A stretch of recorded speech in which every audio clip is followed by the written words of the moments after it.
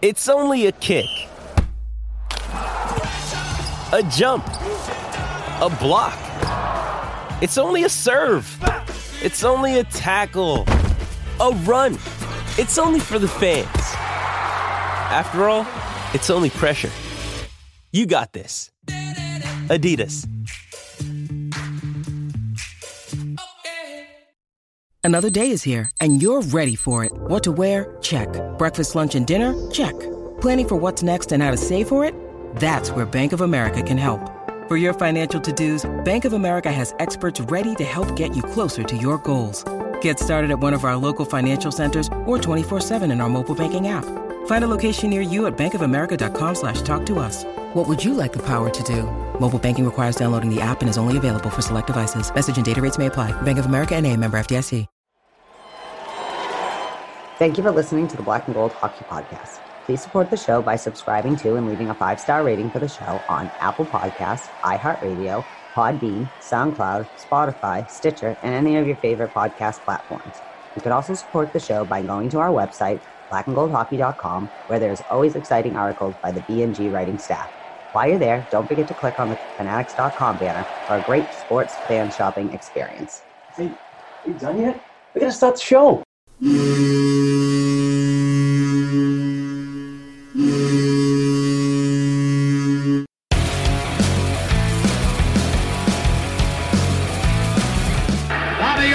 Behind the net to Sanderson, Orr! Bobby Orr! Orr from the Boston Bruins! 30 seconds left in the period. The Bruins are shorthanded. Ray Bourque. Ray Bourque from the face-off circle to the right of Reggie Whitman. Fired it down and Whitmore blew it. Did he ever? To Bergeron on the drive, save, rebound, he's loose, Sagan kicks him loose, Bergeron scores! Patrice Bergeron, with the point of the dagger in their throats, they rip it out of Toronto's hands and kill the beast! The Boston Bruins have won it after being 3 down in the third!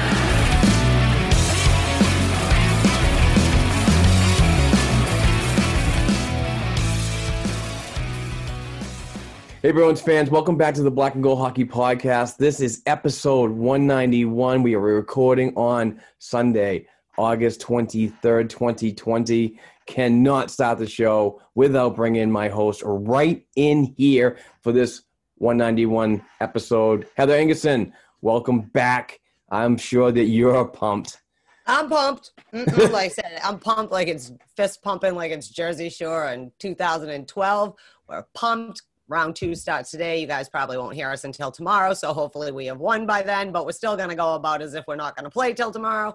But woo, let's go round 2. I love when we play Tampa. It's always a good series. It's always like just really good hockey. So hopefully the history holds true and it's not a bloodbath. We'll see what happens. Apparently everyone thinks we're losing this series. I don't know why, but let's do it. Let's do Black and Gold. Let's do it. Sorry. Yeah, buddy. I am so pumped for this. It's so good to have like Bruins hockey back. The way that we know it's the way it's played. You know, it's starting to get trending upward from the play-in rounds and the round robin tournament. So this is getting more and more exciting. And it's just going to get more exciting with this second round matchup. We will talk about it later. But we're trying to do little different things here, the Black and Gold Hockey Podcast and so on. We like to do the how's it going and how was your week kind of talk before we get right into talking about some Boston Bruins hockey of the Hurricane series and the upward Tampa Bay Lightning. So how's it going, Heather? It's going. Just, it's a week. Not as much hockey this week, so I was kind of like, what do you mean it's not on till 7? What am I supposed to do with my time? But things have been all right. Things are a good week for the Bruins, I think. Yeah, and makes us happy. I feel like every Sunday we're a little happier watching our team play, which is good. You know what I mean? All we want is a good effort, and they've certainly had that mostly at times. And how was your week? It was good. It ended like very, very well. I mean, of course, the 40-hour grind is always something that I do on a normal basis. But Friday was good to have our first official business meeting together. Yeah. I thought that was pretty cool. Sat down to the Brewery Sylvaticus on Water Street in Amesbury, Mass., our hometown, representing local. We had a couple drinks and just started talking about where the show's going and what we can do to make it better and so on. And we do encourage our listeners to please send us feedback. Send us an emails, get in touch with us via Twitter. Heather's now on Twitter. She's at Inglewood the Big Mouth. Follow her. You got to. And then send her a message and send me a message about stuff that we can do better for this program. So we're going to meet up more often like that and just kind of hash out some directions that we can go and we don't want to go. So I think it's important to step away from the studio and just sit and relax and have a good talk. And I enjoyed my time. So I really appreciate you joining me and hopefully we can do it again soon. I had a good time too, because like you said, we don't really get to sit outside. Like we kind of frantic text back and forth, but we don't get to really have a discussion. Normally it's like, okay, Zoom meeting's open, let's go. But we've sort of talked, but not meaningful, fun, sit down with your buddy and talk about our podcast kind of talk. So that was good times. Good. Yeah. Times. I mean, we have to do it more often. Yeah. I find the Zoom meetings are ones that like, you kind of get rushed and I don't think we get our point across like that. More or less face to face, having a drink and getting it all out, hashing it out is the best way that we can do what we do. So, well, I just like to see my friends, man. It's been a long 2020. I know. I'm happy to report it's almost September. I understand as a New Englander, there are a lot of people who are not happy it's almost September, but fall's coming up. And that means 2020 starting to turn. And that's awesome because I could get rid of this year, but luckily, we have sports back to distract us. Everyone bet online AG. Absolutely. Sports are back, baby. Sports are back, baby. And so is your chance to bet on them with our Black and Gold Hockey Podcast, exclusive wagering partner, betonline.ag. The National Hockey League Stanley Cup playoffs are down to 8 teams. Major League Baseball is currently involved in their regular season. NBA playoff action, golf, NASCAR, and the NFL is set to kick off next month. There is no shortage of ways to get in on the action, folks. BetOnline.ag has all the odds, futures, and props for you to bet on. With the return of sports, BetOnline.ag has sat down with Eddie George from the NFL, Robert Ory, 7-time NBA champ, and Harold Reynolds from Major League Baseball to get their opinions on what it would be like playing without fans in the stands and what they have called Fandemic. Visit betonline.ag today to check out all the odds and up-to-date sports news. Don't forget to sign up and take advantage of all the welcome back sports bonuses the website has to offer. Please don't forget to use promo code CLNS50. That's CLNS50 after you sign up for a free account. BetOnline.ag, your online wagering experts. Go there and do it. I have a ton of fun. I lose money all the time, but you know what? It's still cool. And I'm not losing tons. You make a $5 bet here, you make a $5 bet there. It's not a big deal.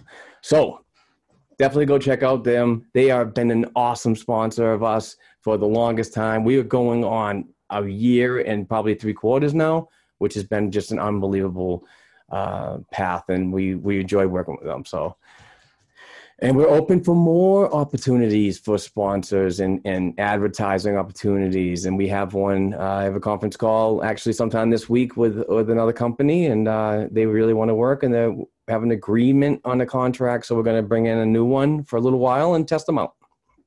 Always looking for sponsors, whatever. Get in touch with Mark. It's a growing empire, baby. Get on the train now. Just kidding. Absolutely.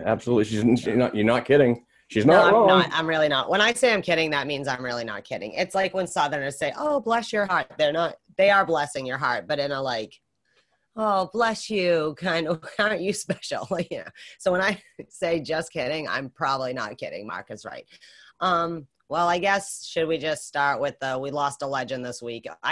We always seem to start on a sad note, but I also think it's important to I don't want to bury the passing of a legend like this, somewhere when we're in the middle of our spazzing out about round 2. So do you want to say a couple words? I do. I want to shout out to the family and friends of Dale Howachuk. Dale lost his battle with stomach cancer. This was the second time that he went through this ordeal. The first time he did ring the bell, and he went through it all and really, you know, just fought for himself and family. But this second time wasn't so successful on recovery. And he passed away. So I just want to give a shout out from the Black and Gold Hockey Team. That's the website, and 28 writers and all our podcast members here, that we're all thinking about his family, his sons, his wife, and so on. And I just want to give another shout out to Elliot Friedman and Jeff Marek from the 31 Thoughts podcast, and to his two sons that joined them last week, talking about the legacy of Dale Howachuk and what he meant to hockey as a sport, but also the community, and how much of a quiet, nice guy he was. And what I mean by that is, you know, they were talking about instances where some kids are just a little embarrassed to go and say, listen, I don't have the money to do this and that. And Dale was always there to write a check. And, you know, I thought that was really important. And he was one that was always for growth of the game. And he made an impact in that game, you know, and Canada Cups and so on. So I just wanted to, you know, I know we do start the show obvious sometimes, but we want to get that news. Like you said, we just want to get it going and so on. But I think it's important to notice that these people and the impact that they made on this sport so long ago, and what they did leading up to their final days. I think it's all important and relevant. So, you know, rest in peace. Yeah. I for me too, I think for us, he's one of the generational player from when we were younger and growing up. Do you know what I mean? And like you said, total legend on and off the ice, and Hockey Hall of Fame. He's been retired by he played for a couple teams. His numbers retired everywhere, although I don't understand why in Phoenix they didn't retire him in the old Jets like everybody else, but still, you know, a great honor. And yeah, so, you know, thoughts and prayers with the family and everything. It's hard. Most of us have unfortunately had to know someone who's gone through a battle with cancer, and it's not easy. And there's always the scare of it coming back or whatnot, and cancer sucks, and everyone do the best they can to keep themselves healthy and, you know, cut the odds, because it is but a battler, you know. Yeah. We need inspirational people like that, and people who just have open, kind hearts, you know, growing the sport in the right way. You know, for all the controversies that happen, there's a lot of people who like him, whether they are former players or just people in a community, you know, that really want every kid to have access to be able to play whatever sport they want or take horseback riding lessons or whatever. So let that be a lesson on and off the ice, how to carry yourself and be a man, you know? Absolutely. And if you do have the opportunity and able to subscribe to the 31 Thoughts podcast, I highly suggest you listen to it. It's an emotional conversation, but it's one that was well orchestrated by director Amel Illich and so on. I probably hacked his name. Sorry, Amel. You're probably not listening anyway. But anyway, check him out and listen. It's kind of cool and so on. But let's get to some a little bit of happier conversation. How about the Boston Bruins making it to the second round Stanley Cup playoffs in these COVID times? Who knew that this was going to happen? We knew when this team was 100 points back in March that this could be a reality, but now we're so many months removed from what happened. Coronaville crap. This is what I'm talking about. Now we're getting into the meat and potatoes of the Stanley Cup playoffs. We took care of the Carolina Hurricanes, who were battlers. They were battlers in that series, even though we walked away 4-1. They were battlers, and I thought that even the end was kind of like weird, because I mean, Chara and Rod DeBoer, Brind'Amour, man, they had a nice little moment there of congratulations. And boy, would I like to have a mic right there when that was going on. Yeah. Things. But I mean, do you think it's weird for Chara, like people he played with are like the GMs and the head coaches in the league now? Like, is it weird for him? Yeah, it's got to be strange. It definitely has to be strange.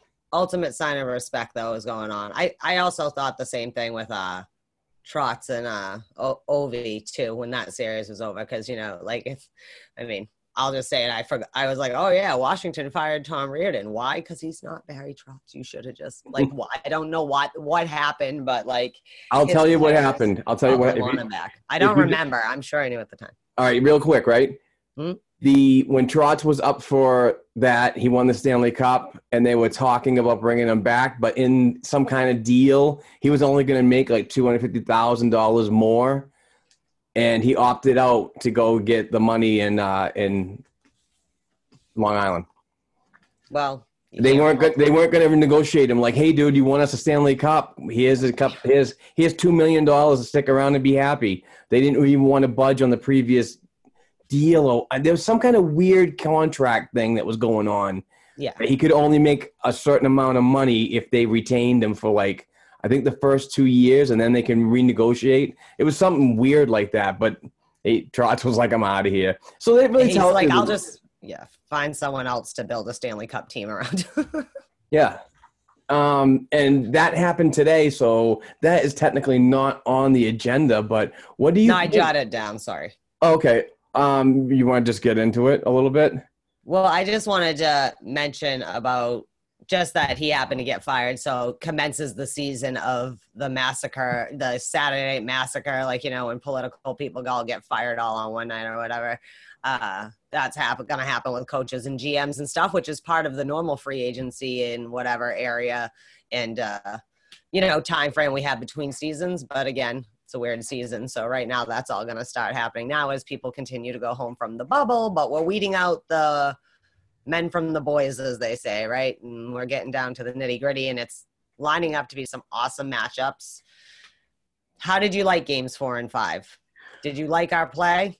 I did. I thought the everything is really just coming together, and unfortunately, it was at the whim of injuries to the Carolina Hurricanes to be that much more competitive. But I'm at no loss, for saying that they deserve what they got. You know what I mean? But I thought that the intensity was gaining every game. Secondary scoring was picking up. The defense was certainly getting tighter. There was some scary moments when that puck's sitting at that goal line a lot of the times, and more or less it's like, you're basically saying, calling for the puck and where it is instead of going and making an action for it to get it out of there quickly. So in goaltending with Yaro has been decent too. I mean, there's things that you can definitely work on, but I mean, this is going to be a whole new dynamic, and we'll definitely talk about it in this next round. But yeah, I like what I saw. I mean, and I'm probably not the biggest Joachim Nordstrom fan on the planet, and he probably won't be here next season. But damn, he's certainly making a case with the sacrificial shot blocking that he's been doing, and what he's done in that penalty kill has just been exceptional in these playoffs. So there's players that are really stepping up that you didn't think that would after all this rest. And there's other ones that just being really good complementary pieces to moving forward in success. And it's just really exciting. I mean, for once, I'm actually really pumped up for, and I was earlier, but I just don't, it's such a weird year to get really into it. And it's just strange. I think Game 4 still concerned me. If it wasn't for that crazy 8 minutes they had in the third period, Carolina would have absolutely and deserved to win that game. We still spent, I think I agree with you that we get better and better every game or whatever, back to form, as all the teams are doing, but we can't even have that kind of situation if we plan on beating Tampa. So that's my thing. So in the fifth game, which everyone's like, oh, they played so well. See, I felt until about halfway through the second, they played a lot like they did in Game 4. They looked better at times, but way too much time Carolina spent on our end at times, things. So our defense looks good, but we can't let Tampa have that much time in there. I can't believe Carolina didn't score more, and that wasn't against Halak, who played much better Game 5 than Game 4, you know what I mean, or whatever. And that's just me. I think, though, overall, we look good. I think we're ready to play Tampa. Had we started playing Tampa 2 weeks ago or whatever, we would be in trouble. But today, I think we're going to have a solid Tampa-Boston series, as it normally is when you get 7 games to have two powerhouses go at it. Yeah. Yeah. Anything else did you really see? I mean, obviously, DeBrusque was crazy. Second line continued to dominate. Charlie Coyle and Charlie McAvoy, they continue to pop off. Any other thoughts about the Carolina series before we move on to the business gets down to hand today?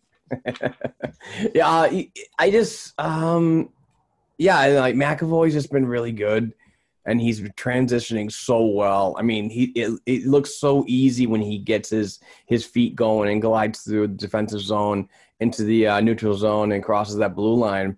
I mean, I say it several times. It almost looks like Bobby Orr, in some aspects. But no, I think that's what we're going to need. I might have touched on this last week, but getting him involved in the offense is really going to make a huge impact when you think about our defense and how threatening it can be on both sides of the puck, especially when you have Torrey Krug, who is also a very mobile defenseman. He's strong on his feet and so on in his own defensive zone, but what he does is pretty much like a magician for a shorter but mobile player. And those two guys, and having that element and support, when you get those two guys that are going and they're covering points for defensemen that want to join the rush or lead the rush, that's huge. I know everybody wants the puck and everything. It's not like Pee Wee hockey and you're chasing it down in the corners. It's all 6 of you. But, it's good to have layers like that. And when you can get your defense involved like that, especially this time of year when it's so weird and it's postseason, you're lining up for good success. So there's really a lot of pieces that are really coming together for this club right now. We're getting a really solid penalty kill. Power plays seemingly starting to come around. We're not seeing a ton of production on it, but there are signs of improvement. So I think that we're getting there. And these couple of days before they actually get involved into the series with Tampa Bay, that's going to be the key for Bruce Cassidy and coaching staff and so on. And, that all starts tonight. So I hope that John Cooper, happy birthday, sir, by the way. You are a fantastic coach. But Much respect. We are hoping you have a terrible time tonight. Just kidding. I mean, happy birthday, but yeah, you're not going to win. Yeah. It's a very interesting situation where you have two teams, and we'll get into it in a minute because I do, like we said, we're going to spend 3 minutes on the Tuca of the week and then move on with our lives before we get into round 2. But it's interesting because Tampa Bay is out for redemption, right? Because they've had for 10 years a pretty good hockey club, a lot of people getting paid a lot of money, but they cannot seem to get it to work. Not in the way Toronto really is not ready complete. Like, this is a complete team, and it has been in different variations. They're looking how they can redeem themselves from last year, but follow through and win like they know they can. But at the same time, Boston's pissed that they lost Game 7 on home ice last year. And they should be. They should be mad at themselves and still be hungry, as they keep saying, and do it. So this ought to be a good series overall. A lot of powerhouses on there. Just out of curiosity, though, before we do the Tuca talk, with the power play, because I think we were like 0 for 6 on the power play or whatever. But we haven't really had a lot. They haven't been calling a lot of penalties either, right? You're right. I think they're closer to being more productive. They're looking more like themselves on there. But who would be your first unit power play? How would you like if you could pick the 5 players to be the first unit, who would you pick? Oh, geez, that's a great question, Heather. And you got to think on the other side of the coin too is what the Tampa Bay Lightning and John Cooper are going to orchestrate on the penalty kill, and 2 players on their side that can be definitely lethal on an opponent power play is Sergachev and Hedman. I mean, those guys are just experts both sides of the puck. So it's going to be difficult for the Boston Bruins to get really involved and get behind those guys who play just such a defensive sound game. Sergachev with the smaller body kind of reminds me of a little bit of Torrey Krug, Matt Grizzly kind of feeling. And then the Hedman, just a big shutdown guy that's just going to be a nuisance at the top of the crease at all times. So I want to say I would like to see, obviously, Bergeron, Marchand, and Pasternak up front. But I don't know if I would actually have two defensemen. I would like to see Torrey Krug because he plays that effective bumper on the power play. But David Krejci, I mean, I got to roll with Krejci because he's just got that knack, especially in these playoffs.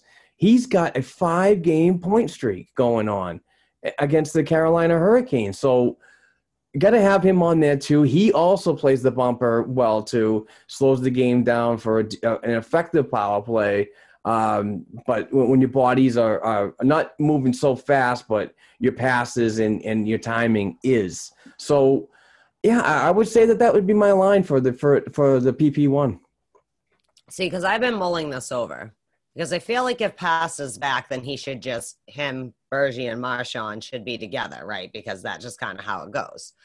But not going to lie. I think I would leave him off and leave David Krejci in. Just like the sheer genius of him and Bergeron on the ice together is ridiculous to me. But I am kicking. I don't know what, because I am someone who likes two defensemen on the power play, but it's like you got to have the right defenseman. Sometimes McAvoy still does make a little silly defensive move sometimes when he's trying to get back or whatever. And it's not, whatever.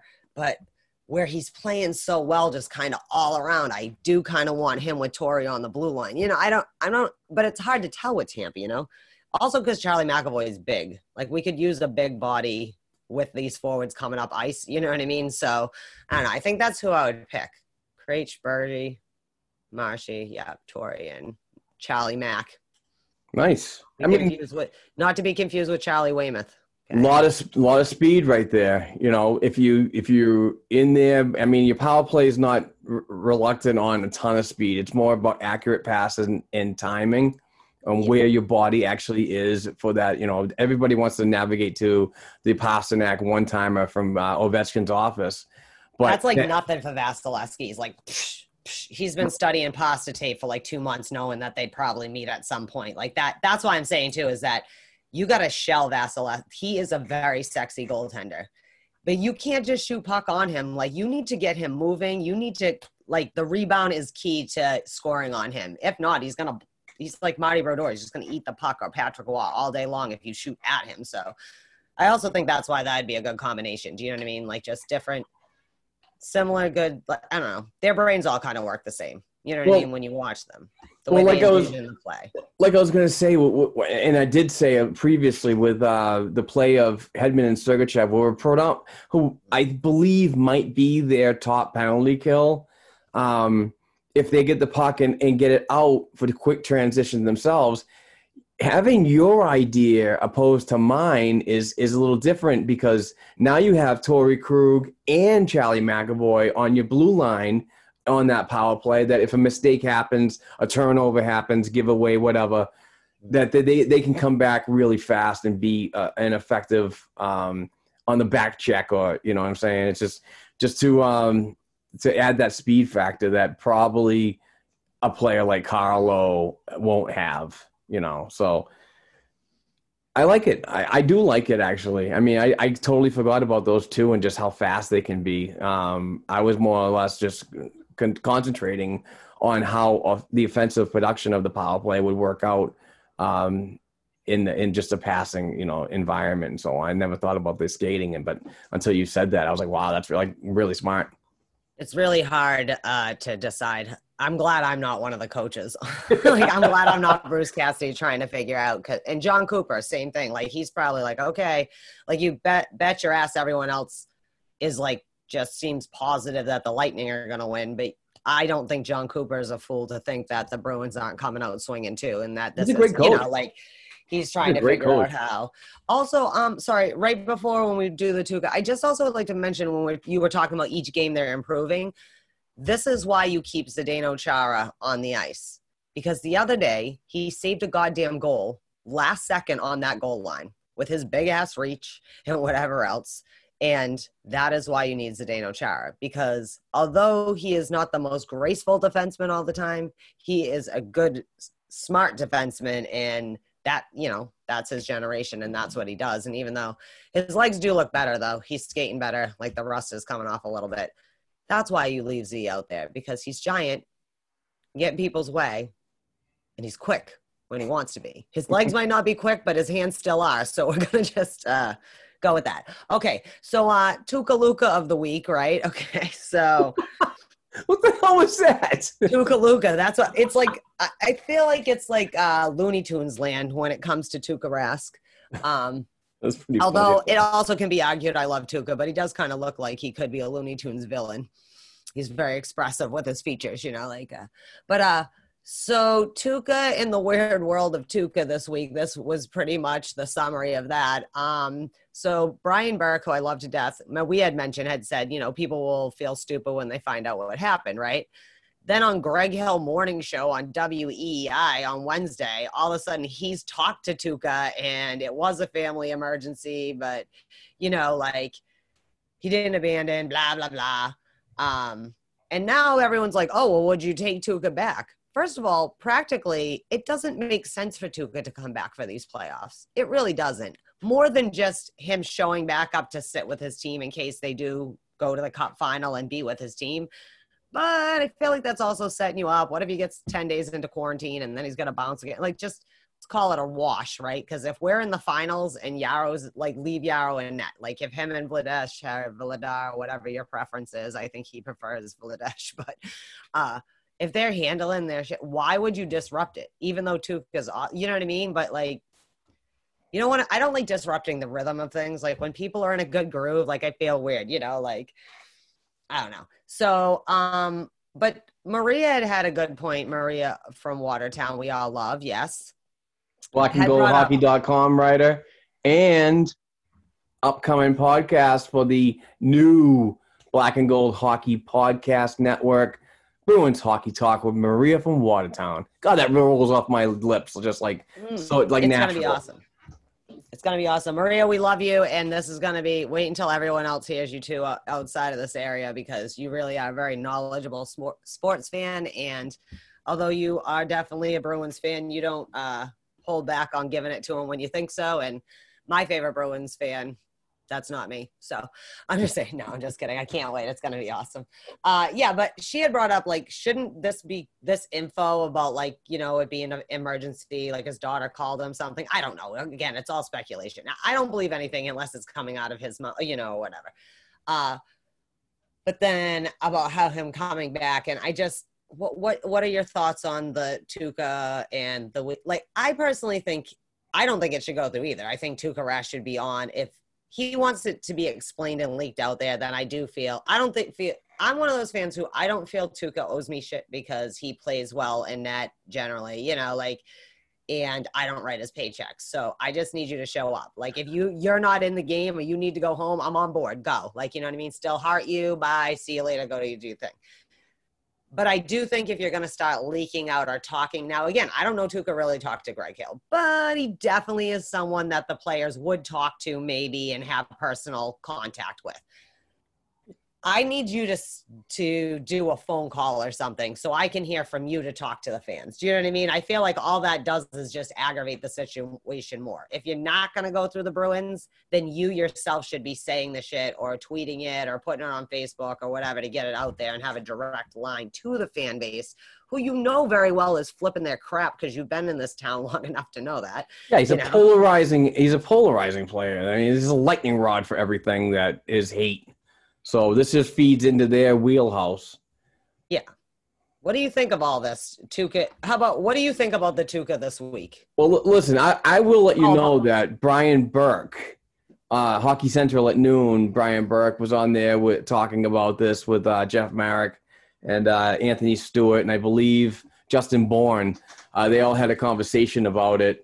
And Berkey said that there's probably going to be a time that when Tuukka Rask does come out and say why he left the bubble, why he was so disorientated there and in his interviews, and And in fact, that it is a family matter. And in fact, what actually happened to that so-called family member.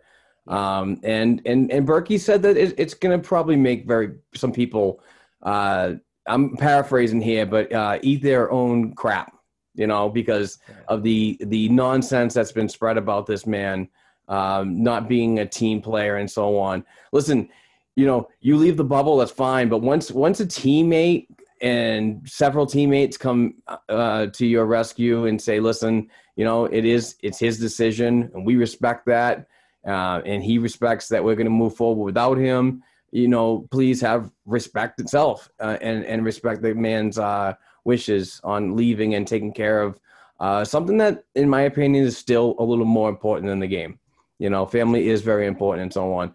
The crap that comes out of the internet is absolutely crazy. Like the picture of the golf picture.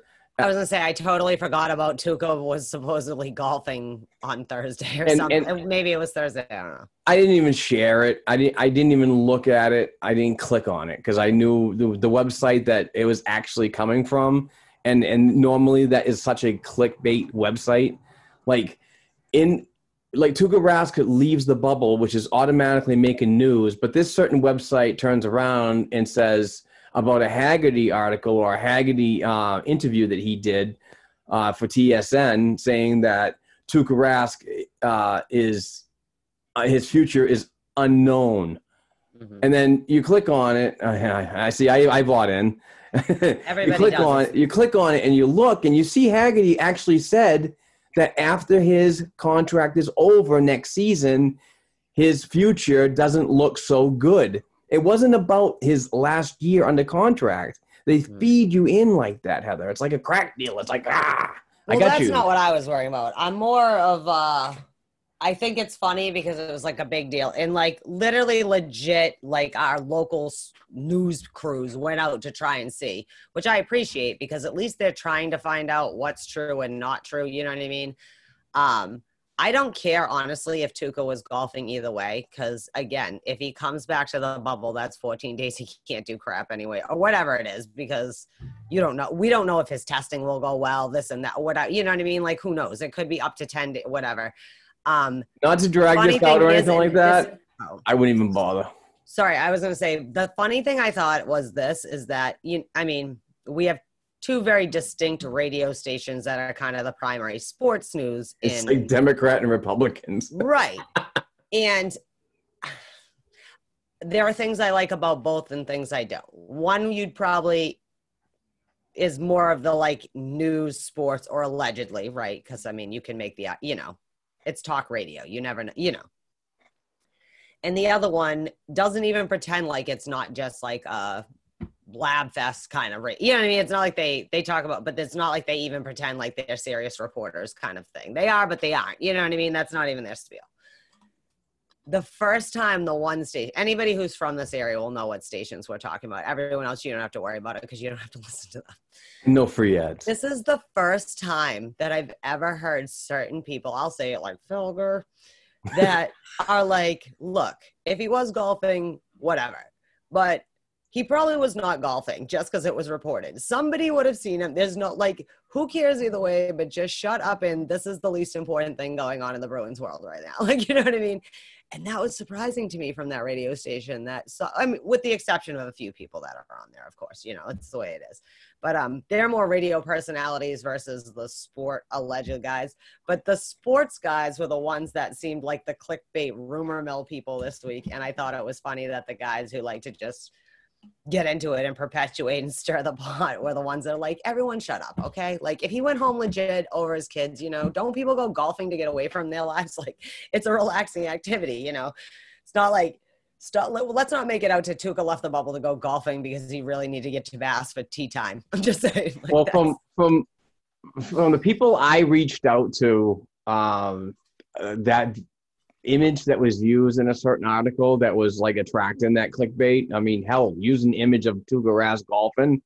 That's just going to create a storm of people that need that more information, which obviously they clicked on. But that I heard that picture was from 2013.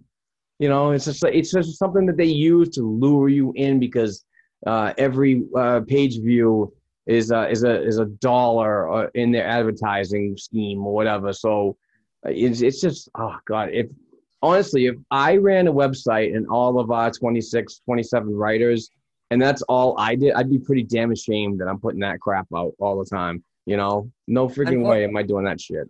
I get that, but unfortunately the world we live in has a hard time allowing, we've talked about this, like even with Joe Haggerty, right? Like I obviously respect Joe Haggerty. He's been a Boston sports journalist my whole life. Well, not my whole life, but like just for at least a couple decades of solid, like Haggerty's a sports guy in this town. And I respect, I know that he has respect in his profession and, but because he's an older generation journalist that has to changes with the wind. Right. And I'm not saying he's a clickbait person, but he also every now and then is a more like pot stirrer than he used to be, because that's what people go for, right? No one cares what the article actually says. They care about the headline. I like to play fun games sometimes when I read the news of just read the headlines and try to make up the rest of the story myself. Like, what could this possibly say? Like, one-eyed alligator eats Republican. Oh, was he wearing an Antifa shirt? Because that's going to be awesome. Like, you know what I mean? Like, I just like to, these are the kind of things that I think of. But all right, so those are the tales of the Tuukka Rask. I don't know where you are. I'm still at. I'm indifferent either way. Like, cool, you left to be with your family, even if it's resolved. Yeah.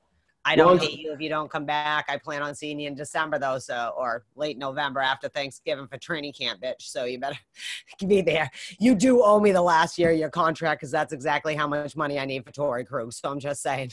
Yeah, let's put a tap on this keg. All right, go. No, I just think that with the reports of him possibly coming back, I think it's not going to be a very good thing. Listen, it is good that he goes and takes care of his family issues and so on, and whatever the reason he needed to leave.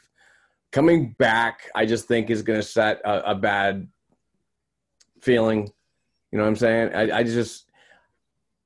Like, Yaroslav Halak now has an agenda.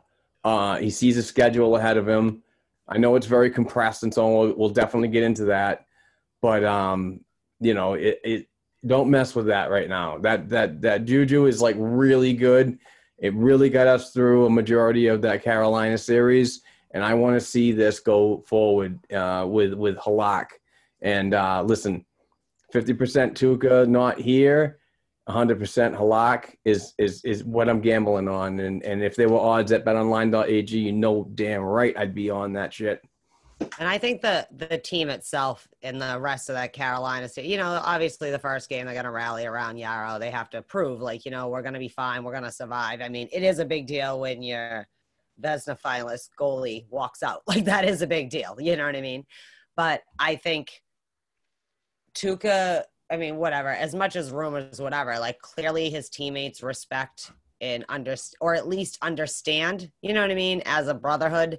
And I don't think I feel like Tuukka is more likely to send, get on them with FaceTime or whatever and send words of encouragement. Or, like I said, if he does return, more of sit there as a support, like, yes, I am the quote-unquote starting goaltender, but I think him and Yarrow have a special relationship. I know it's always said, like, goalies are they're on their own island. And hashtag goalie. But goaltenders union. Those two clearly have a very good synergy and respect for each other. And I don't think that he's the type of person who walks in and says, oh, well, I'm the starting goaltender, even though I haven't played in 3 weeks. I don't feel like that's the personality of this team or any of our players, regardless of what people's opinions of it are. So that's all we're getting. Tukes, we love you, whether you're golfing, not golfing. As long as you're being a good father and husband and human, that's all we support. Just like everybody else out there, even though, like I said, sometimes I'm an asshole, but we'll get to that when we get to Millbury. That's Inga, the big mouth, on Twitter. Yeah. Is that what it is? I have no idea. I don't even know what my own Twitter is. But there are a few brave souls that want to follow whatever. Listen, you crossed the threshold of allowing me to retweet your shit. Well, I didn't know there was a setting. Had you said that 3 weeks ago, I would have already changed it. I thought I did. I had no idea. You're like, oh, yeah, I can't retweet anything. No one's mentioned it. Must have had too much of the pink word. Nobody. I never water it down. I have it a little watered down. Why? Because it is 3:04 in the afternoon. And I want to be conscious. You know how that is. Because once I start drinking, you know me. If I'm going to drink, I'm all in. That's why Friday, I'm like, dude, couple beers and I got to be done. Thank you for getting that pretzel. It was perfect. Thank you. How are you? All right. Well, let's do it. Let's talk about Tampa round 2. Are you pumped? Yeah. So super stoked for this. Sorry, I didn't mean to yell in your ear. Do you have hello out there? We're on the air. It's hockey night tonight. I got my scarf. I wish I knew the rest of the song. I'm not very good. I know, I'm going to remember. I do know it. Like I said, it's like a lot of songs. Once it's on and I hear it, I can sing all the words. But when I'm just thinking of it, I'm like, dinner something, Bobby scores. That's a good old. It's a good old hockey game. Got the scarf. Maybe I'll wear it like this tonight. That was last year, Game 7. I had like wrapped. I was like choking myself out. Like I do weird things, like like in old school, like Little League baseball, when you do your rally cap upside down. Oh yeah, I remember the like rally turban, cap, like a weird Bruins turban. Amesbury Padres rally cap. So it turns out we're going to round 2 versus Tampa. Yeah, again, by the time people hear this, it may or may not be, depending on how quick you edit this and get it launched out. You won't know till tomorrow, so surprise if we won or lost. But we're playing Tampa Bay. They were number 2, right? They struggled in the beginning of the year, but definitely coming out of kind of the all-star in that area. They were on a tear looking like Tampa, yeah. 43, 21-6 with 92 points through 70 games. So they probably wouldn't have caught the Bruins, but they certainly were one of the only teams who had large, copious amounts of points like the Bruins did. A lot of teams this year were kind of all around the same. So finally parity has really happened in the league. Good for us. I'm just saying. But yeah, solidly second in the East and the Atlantic, obviously. Their powerhouse. These are how they tend to roll their lines. I don't know if these are their actual starting lines for tonight, but these are kind of their general lines they like to roll, right? Especially Stamkos is out. We know that for Game 1, which not good for Stamkos, who I totally respect. Dude took a puck off his face and was in like 10 minutes later. I remember I was at the Lafayette Club and guys like, oh, he's out for the game. Like, what are you fucking talking about? It's Game 7 of the Eastern Conference Finals. This bitch is going to get some stitches and he'll be back here. Trust me on that. Like, that's the kind of, first of all, that's how hockey players are, but Steven Stamkos is a warrior, but he's out. Good for us. John Cooper, like you said, awesome coach leading the charge of this. So this is how their lines typically tend to be set up. So freakishly, there is going to potentially be 2 Andres on the same ice at the same time, because we've got Andre Kasha and they've got Andre Palat, right? It's looking good. Yeah, Braden Point, who, God, that kid just every year gets better and better. Nikita Kucherov.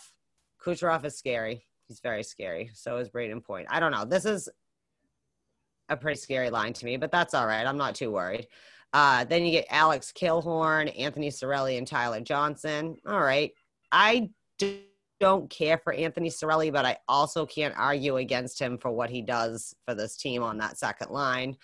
Then you got Barclay Goodrow, which is one of my favorite names. I always have this thing like hockey people should have kind of different names, so it sounds cooler when the announcers are saying it. Yanni Gord and Blake Coleman, who I don't think is as impressive as everyone else does, but that's just me. Patrick Maroon, I guess, trying to go for back-to-backs with 2 different teams, Mitchell Stevens and Cedric Paquette. And as Mark pointed out, you got a pretty sick back end when they're on. Hedman and Zach Bogosian, who Mark, if I recall, wanted us to get at the trade deadline if possible, but we did not get him. He went to Tampa instead. You got Ryan McDonough and Eric Cernak, and then Sergachev, who is just, oh God, I love him, and Kevin Shattenkirk, who I do not love. But what say you, Mark? Talk to me about this series. Talk to me about, they usually run their first play power play, Killhorn, Point, Palat, Kucherov, and Sergachev, apparently, with obviously certain people out. They've had some injuries. Hedman's been in and out, things like that. Go. Well, I'll tell you something right now, Heather. This matchup is kind of like having me navigate to an area of the game that I just, I do understand, but I just don't think that it's the make or break on a series. You know me, goals are what win games. So if you get out-muscled, then that's your own problem. You know what I mean? You should have been scoring more goals to make up for your toughness. So I'm not in on that. But this team is going to be coming at you heavy, and I believe that this is the type of team that the Bruins have played against, and that's St. Louis Blues, that Stanley Cup champions last year, but the same St. Louis Blues that are now out of the Stanley Cup playoffs. And I need to ask Jordan Binnington a question.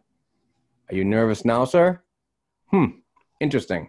So anyway, Anthony Cirelli, Blake Coleman, Barclay Goodrow, Yanni Gourde, Tyler Johnson, Killorn, Joseph, these guys, Patrick Maroon is going to be bringing it. Cedric Paquette is going to be bringing it hard and heavy on this team. So be ready for that. Absolutely be ready for that. And the addition of Nick Ritchie, a bigger body type of player into the lineup. It is official that he will be in the lineup.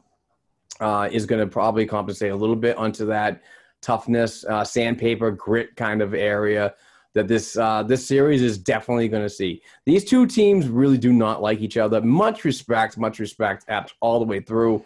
But this is a team. These are two teams that, especially the Tampa Bay Lightning, it almost seems like they can't get through the Bruins for in certain situations in the past. Although it's not always lined up to never the way. A blowout. It's always very evenly matched. Exactly. One or the other. It kind of like, not for anything, but how we played Toronto the last few years in the first round. Toronto could have beat us any of those years. They didn't because we're finishers and they're not. But it's kind of like that. It's not normally a blowout. It's always like even this during the regular season, it was like they beat us the couple meetings we had, and we didn't get to play our whole series against them because of COVID, but it was like we lost in overtime 5-4. Like, things like that. Like, it's never usually like a 7-2 game or whatever, and nobody wants to watch that kind of hockey game. I mean, sure, it's fun to watch someone get blown out every now and then, but you also don't want to. What do I know? I'm the person who thinks it's ridiculous to tell your player not to swing for a grand slam when they're on a 3-0 count. So what do I know? No, this is a heavy, fast team, right? And when we're on our game, we can also be a heavy, fast team. I mean, maybe we're not as big necessarily as they are, but the way we play bigger than we actually are. Like, we used to have a lot of big players and played big. Now we're not so physically big, but when we want to push people around and we want, like, these boys can do it. It's just a matter if they're going to or not.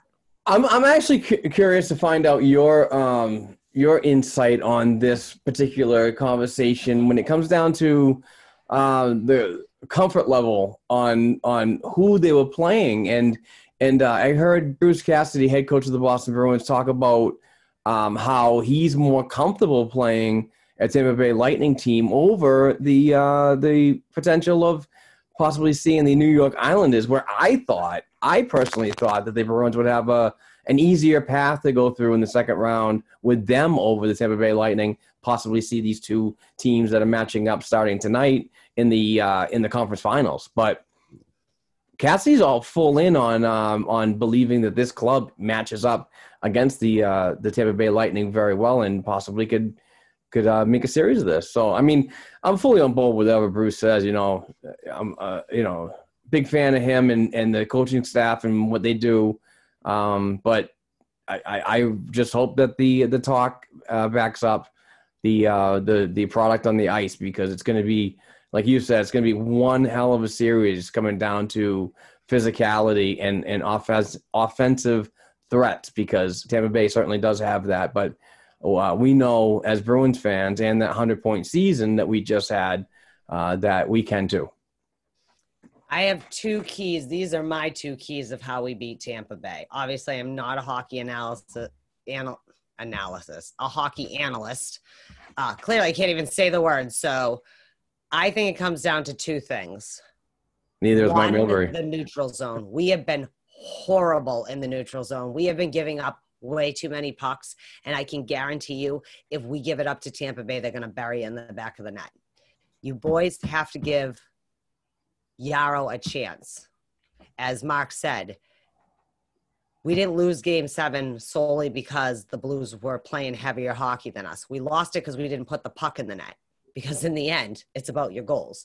If your goaltender's having a rough stretch, but you're backing him up by, if he gives up one, you get it back. Like, we need a little more controlling, not a lot, as many takeaways, and we have to be better in the neutral zone. Like we're usually very good about, even if we give up the puck, we go back and get it. Like I used to tell my youth soccer players, right? Is that your ball or their ball? Well, it's their ball now. Well, if you want it to be your ball, you better go get it, right? We need that. And the other key is shots. I have that Little John song stuck in my head. Shots. If you want to score on Vasilevsky, you got to get him moving, or you got to get him just being pelted. Other than that, he's not letting anything in, no matter how good we are, no matter how on Pasta's one-timer is or anything else. Also, third thing, come on, Torrey Krug, score me a goal, baby. He's been shooting at everything but not getting anything. He's trying to create the rebounds, but it's just not happening the way he wants it to do. All right. What else about Tampa? What do you think are the two keys to beating Tampa? You've already mentioned getting behind. We have 5 minutes before we take our first break. So yeah, I still think you still have to expose them. You have to find out ways to get behind the defense and disrupt what they're trying to do on a regular basis, because they have big body defensemen. They have Braden Colburn. They have Hedman. And fast defensemen too, which can easily take a giveaway in their zone and just quickly move it out to Kucherov and all these other unbelievably offensive players that the Tampa Bay Lightning have on their roster. I literally just got goosebumps. I don't want to like all these Tampa Bay Lightning people, but I do. Like I got you. Victor Hedman to me is the standard of what a modern NHL defenseman is. He fused it together. He can still be a shutdown defenseman, but he's also an offensive powerhouse. And that's why he's always up for the Norris Trophy, because to me, he is the standard of what a modern NHL defenseman should and will be. And, that's the type of player Charlie McAvoy could be when he gets his stuff to, I'm not saying obviously people have different, I'm not saying you're going to be Victor Hedman, but do you know what I mean? That kind of player that is a well-rounded offensive defenseman, but a stand-up defenseman at the same time. And it's still kind of hard. For me, this series is going to be about board battles, neutral zone dominance, and defensive coverage. I mean, there's three things right there that is so cliche that you could probably hear any National Hockey League a TV announcer or radio announcer talk about on the regular. But that is pretty much what you're going to have to do to win a series like this against this team. We have had really good luck against the Tampa Bay Lightning in the past, but sooner or later, this core is just going to get to a point that, it's not going to be ready for teams like this, even though the Bruins are building slowly and we're losing a piece, we're gaining 3 in younger talent. This team is pretty much like ready to play, and in my opinion, ready to be a dominant team and show that Boston is not going to run through them this time. And I'm not saying I'm a TV fan or anything like that. It's just the fact is that there's history here, and it might not be like we play them every time. With the whole wild card situation, it navigates the Bruins pretty much to play the Toronto Maple Leafs every freaking season.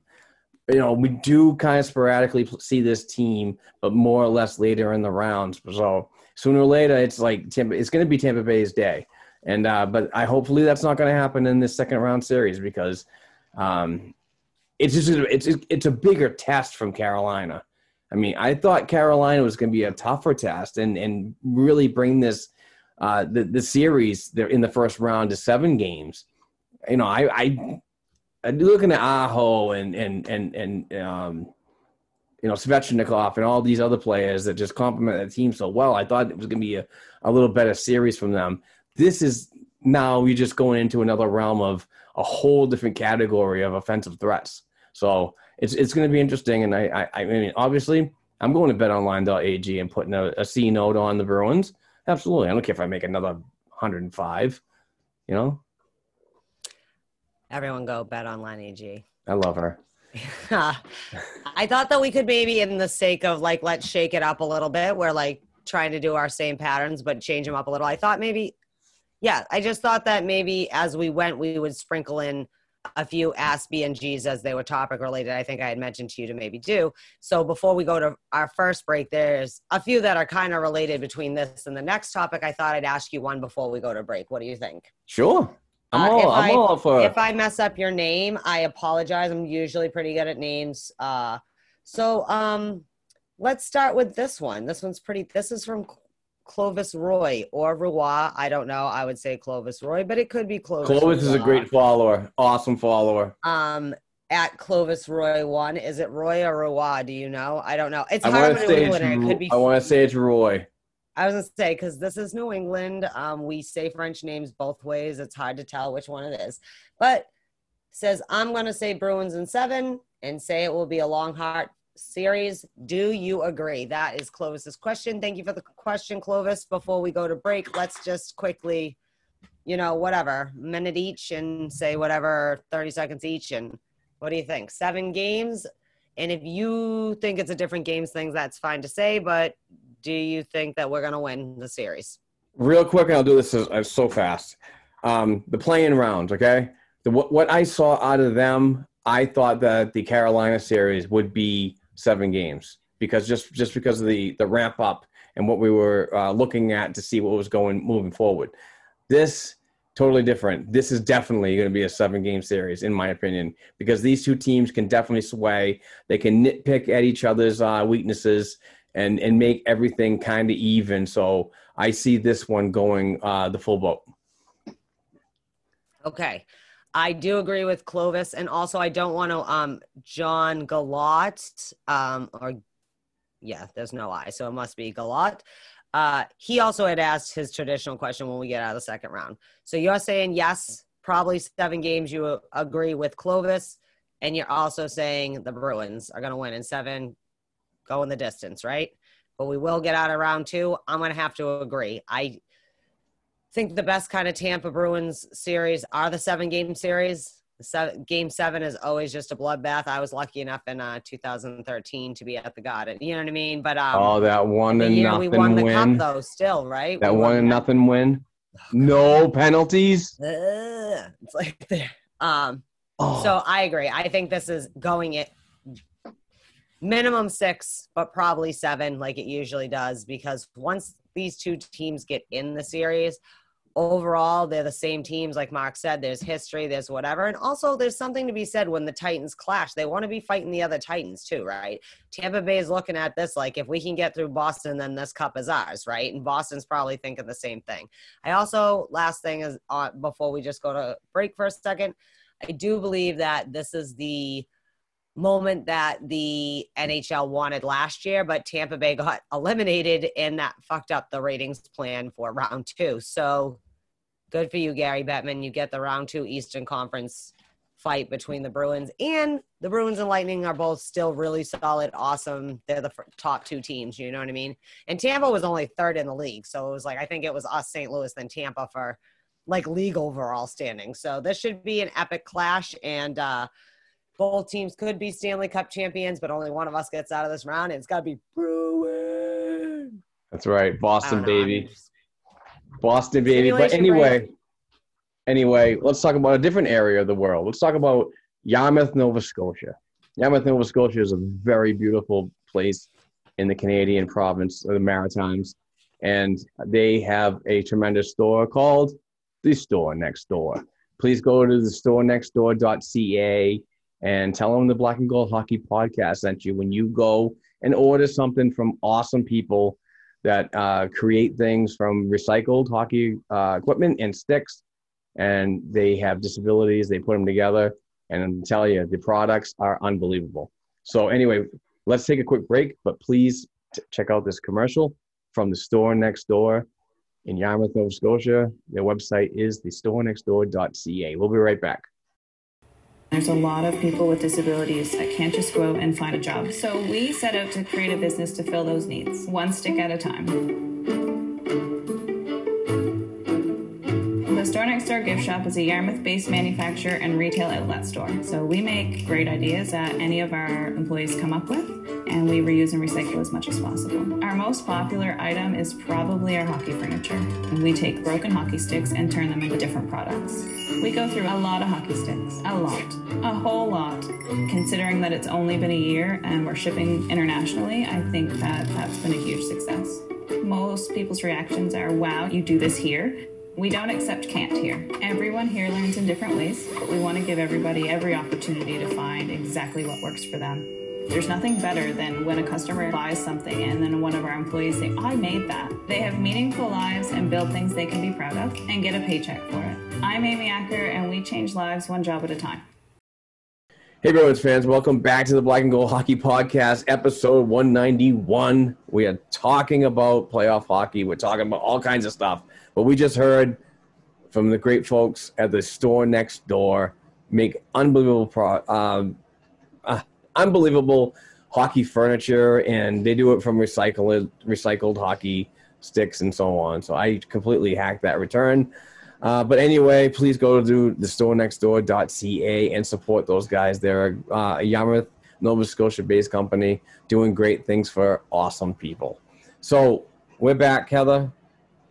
What is up? I don't think we're done with round two and kind of a few things that are around with that. So, Jack in the Box, one of our writers, yes, at Jack Godsell, the Godsell, that's what you said, right? Godsell? Yeah. He had asked for an Ask BNG. Could Nick Ritchie be more of an impact if we play Tampa Bay with a more physical presence, right? So I thought that was fitting. You mentioned, correct me if I'm wrong. I don't know if you know. I think it's Ritchie, Coyle, Bjork, right? It's going to be on the third line tonight. What do you think? Do you think Nick Ritchie maybe will be? No, I'm not pro or against Nick Ritchie. I'm anti Brett Ritchie, but I'm neutral on the Nick Ritchie. Just like Kosh, I haven't seen you enough. I don't really know. You're not really. I didn't really have high expectations for you. I just need you to be a big body and make smart plays. That's really all I need you for. Do you think that in this series he will be more impactful, like his kind of skill set is more useful in this kind of matchup versus Carolina? I seriously hope so, Heather, because the fact is that we talked about it earlier that Tampa Bay is going to be bringing that hard, heavy, gritty game, and the Bruins are going to have to counterpart with this. If folks want me to believe in this whole grit factor, I want to see it now. I want to see it from this point moving forward in certain situations and teams that they might match up later on in the Stanley Cup Finals. The playoffs, that they could play that type of game and move forward with a team like Tampa Bay. So I think his insertion is going to be important. He's a mouthy guy. He's out there to protect the team, and not only that, add a little bit of offense if necessary. I know he can do it. Seen it in Anaheim on several occasions, not consistently, but several occasions. You can see that he's got a nice shot and fully capable of playing those types of roles. So I think it is going to be important. So, but short leash, you know what I mean? It's just like, if it doesn't work and not working out, I don't think we should keep that roster spot available, whether it be the third line or wherever, for somebody that's not producing even on the physical side. So counterpart that with somebody that can be an offensive threat potentially, and play those odds that way. I think you hit the nail on the head when you said consistency. Sorry, we're getting some storms. I just wanted to unplug my laptop. So just in case, is it where we played the Hurricanes and the Lightning and now we're getting thunderstorms? Isn't that weird? That's so strange. It's an omen. They're coming for me. It's the Bruins are going to win omen. Yeah, it is. I like dark omens. I'm waiting for some crows or ravens or something to whatever. Okay. So anyways, like I was saying, I think that you hit the nail on the head with the consistency with Nick Ritchie. Nick Ritchie is exactly what I expect Nick Ritchie to be. But I need you to be at least like the kind of the skill set I can value in my lineup, Nick Ritchie. No dumb penalties, Nick Ritchie. Stand up and put people in their place as necessary. He does that. He will be in for the series. Do you know what I mean? Because we do need more of that kind of just, I don't know, pin you to the boards kind of type guy, I don't know what I'm saying. I lost my train of thought, but yes, Jack, I think, and Mark thinks that, yes, he'll be more impactful in the series as it goes on if he plays the right way. But Mark probably hit the other nail right on the other head that Bruce Cassidy, I'm sure, has a short lease because we do have options. We have more players than we need. And there are people, whatever. We'll see. He's got to find the new combos, right? We're not playing Carolina anymore. We're playing Tampa Bay. And on this topic, I just want to quick shout out to Jack Gottsell that did the Ask B&G. He also wrote an article for blackandgoldhockey.com about this exact topic. So please go there and check it out. Really in-depth kind of piece. A quick one, but it was really good and to the point on how they can gauge that physicality and where to be used in a situation like this against Tampa Bay. All right. The good. It's all working out now. We're going smooth. Let's, well, this is kind of a combo too, because we had wanted to talk about it. And I know that I think Chris Blackie asked a question about it. So I just wrote down, can we win this series with Halak? Just before I read Chris's question, do you think that we can, if Halak is healthy and we're playing Bruins hockey, can we beat Tampa Bay with Halak and net instead of Tuukka? I believe so. I absolutely believe so. I think that this is the type of situation that Yaroslav Halak is like thriving on. And in his late career, stuff that, wished it happened sooner, obviously. But I think he's going to be ready. And I think even a goaltender like Dan Vladar is going to be ready and stepped up his game in his practice efforts to be ready at a moment's notice, whether it be injury or a potential back-to-back situation, which we're going to have two scenarios. I don't know if you want me to go further on this. You can do whatever you want. Hashtag goalie nation. Union. Hashtag goalie union. Hashtag union. Marty Brodeur. That's all I'm thinking. Hello, Marty Brodeur. But we might as well just hit it now.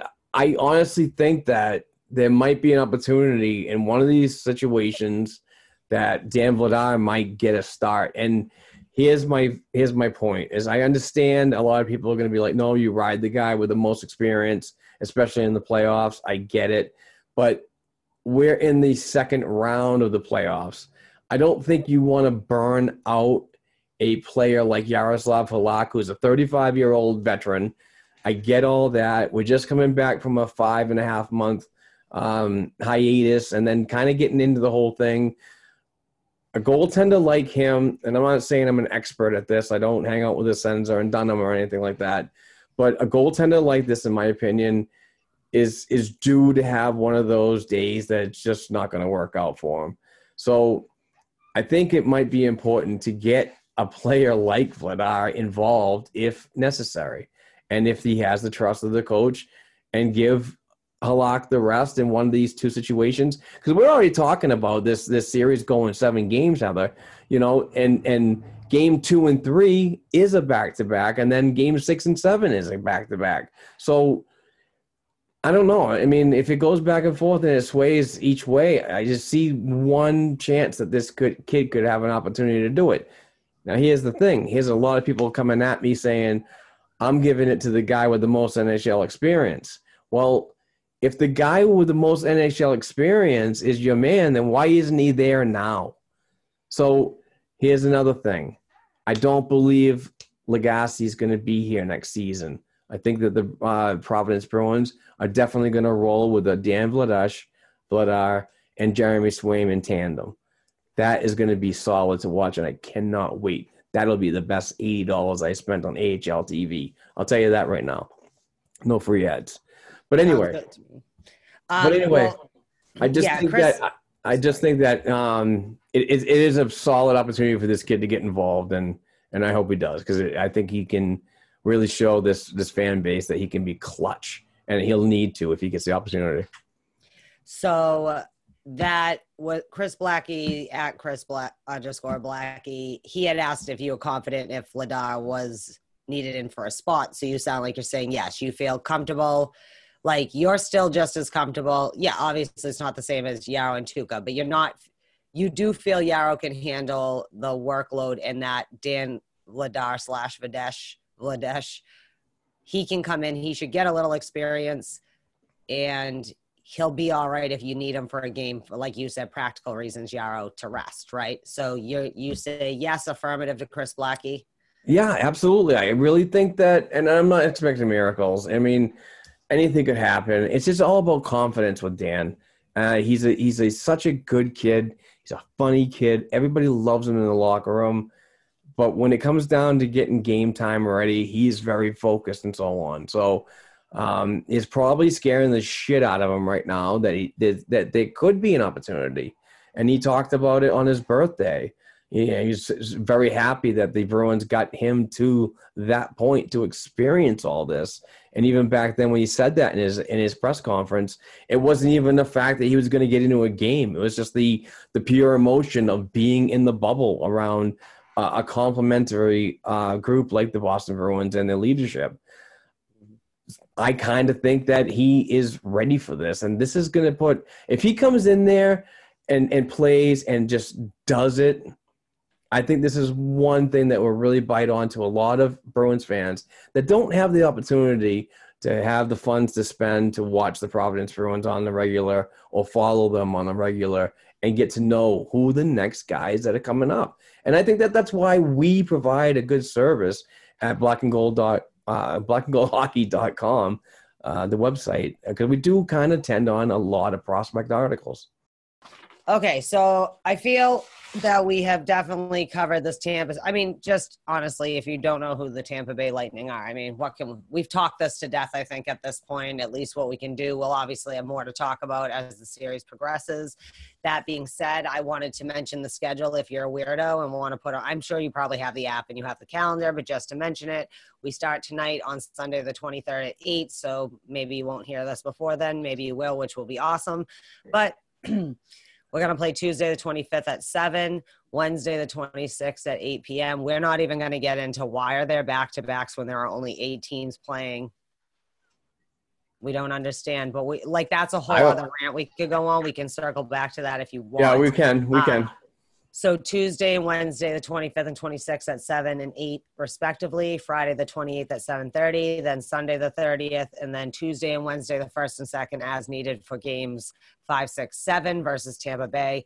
As we've already established, we plan on at least be playing on Tuesday the 1st, right? It's got to go at least 6 games. There's no way one of these teams is going to totally blow out the other game, you know?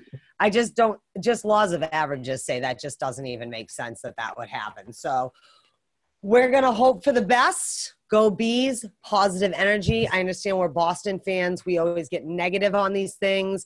Like, we're just very hard on ourselves as fans, our players, everything else that's going on. But this is going to be a good series. They need all the positive energy. I need a lot of people yelling, shoot, shoot, because they can't hear us in here. Also, if they look like they've got lead in their skates, you got to yell, skate, skate. You got to let them feel on the fan cams that they are in the Garden and they can hear the noise, the sweet noise of their own fan base taunting them. I'm just saying. All right. So the next order of business, I just wanted to mention what the rest of the bracket looks like. Tampa, we start tonight. The Canucks and the Knights start tonight too at 10:30. That's going to be a good series. What do you think? Yeah, Canucks are playing absolutely. awesome hockey, and Vegas is a good team. They're well put together. So you got the Flyers. The Flyers are playing the Islanders, and then you have the Avs and the Stars. And the Stars actually already beat the Avalanche 1-0 in something that surprised everyone. I think not that because Dallas isn't a good team, like the Calgary-Dallas series was good hockey, you know, whatever. But I think that the Avalanche are pegged to be the West champs. You know what I mean? It's supposed to come down to them versus Vegas or whatever. And I think that the Stars are going to do the best they can to disrupt that, as will the Canucks versus the Knights, you know? So either way, I think that it's been a long time since we've had the final 8 teams be really bracketed teams that are playing good hockey, you know, entertaining hockey and some good matchups. And we'll see, right? Do you think the Flyers are going to beat the Islanders? I just want your prediction. Because, again, I like the Islanders. I think they're a solid team. I'm not convinced they're as good of a team as they play like sometimes. So, but Philly's also just had 6 months of on and off playing awesome hockey. So what do you think?